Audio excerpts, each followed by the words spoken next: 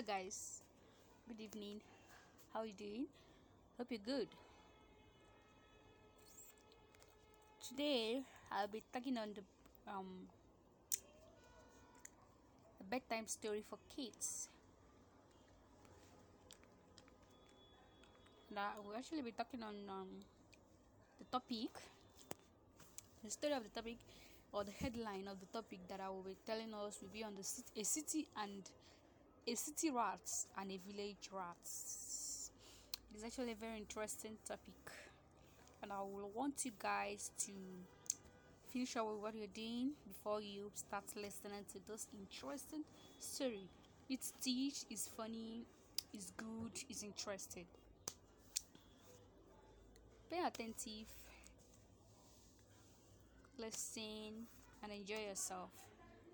A city, a city rat and a village rat. Alright. Once there were two rats. Who were good friends. One of them lived in a city and the other lived in a village.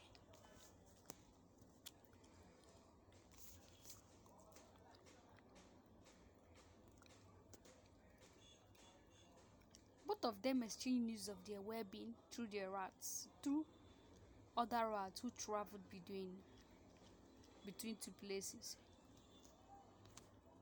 Once the city rat wished to meet his village friends, he sent the message through some rat of the village. The village friends was very excited about his friend's visit. He made preparation to welcome him. To receive his friend, he went to the border of the village wearing a traditional dress like the hoti, kuta, and cap with a garland in his hand. However, his city friends were wearing a suit, boots, and a necktie. They hugged each other and exchanged greetings. The village rat welcomed him and said, "We have fresh and unpolluted air here. The atmosphere in the city is impure." They gossiped a lot and exchanged their view on different topics. Then they sat down to eat. The village rat served him fruit and boiled wheat grains. After having food, they went for a stroll outside the village. The field looked green and the natural beauty of the jungle had its own attraction. The village rat said, "Does the city have much beautiful scenes?" The city rat said nothing, but invited the village rat to come to the city at once, at least to see the comfortable life of the city. The village rat said he would certainly come to the city one day. The city rat said, "Why don't you accompany me now?" The village rat said, "All right, I will consider your proposal." When the night fell, they came back and slept on the soft grass. Next day for breakfast, the village rat served his friend fresh fruits and cereals.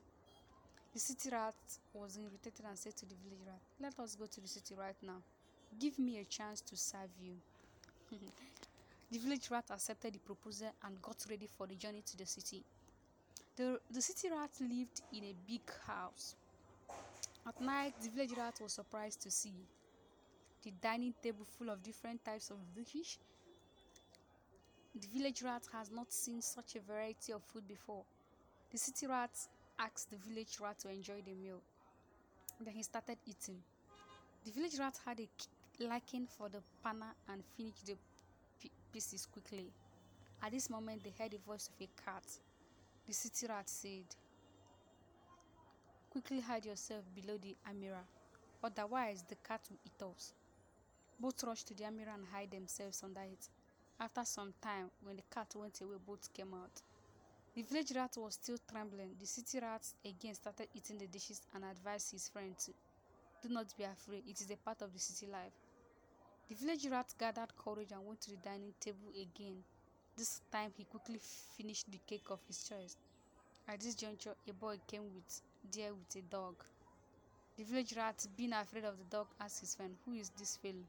The city rat said, He is Jumi, the son of the master of his house, and dog is his pet." Be quick and hide yourself there. After their departure, both the rats came out. The village rat was very afraid. He said, "Friend, I think I should go back now. I'm thankful to you for the tasty dishes, but there are too many dangers." Thanks again, and he started for the village. On reaching, he heaved a sign of relief and said, "Oh, life is precious, and above all, wisdom." Thank you very much for listening. I hope you enjoyed the story. Thank you.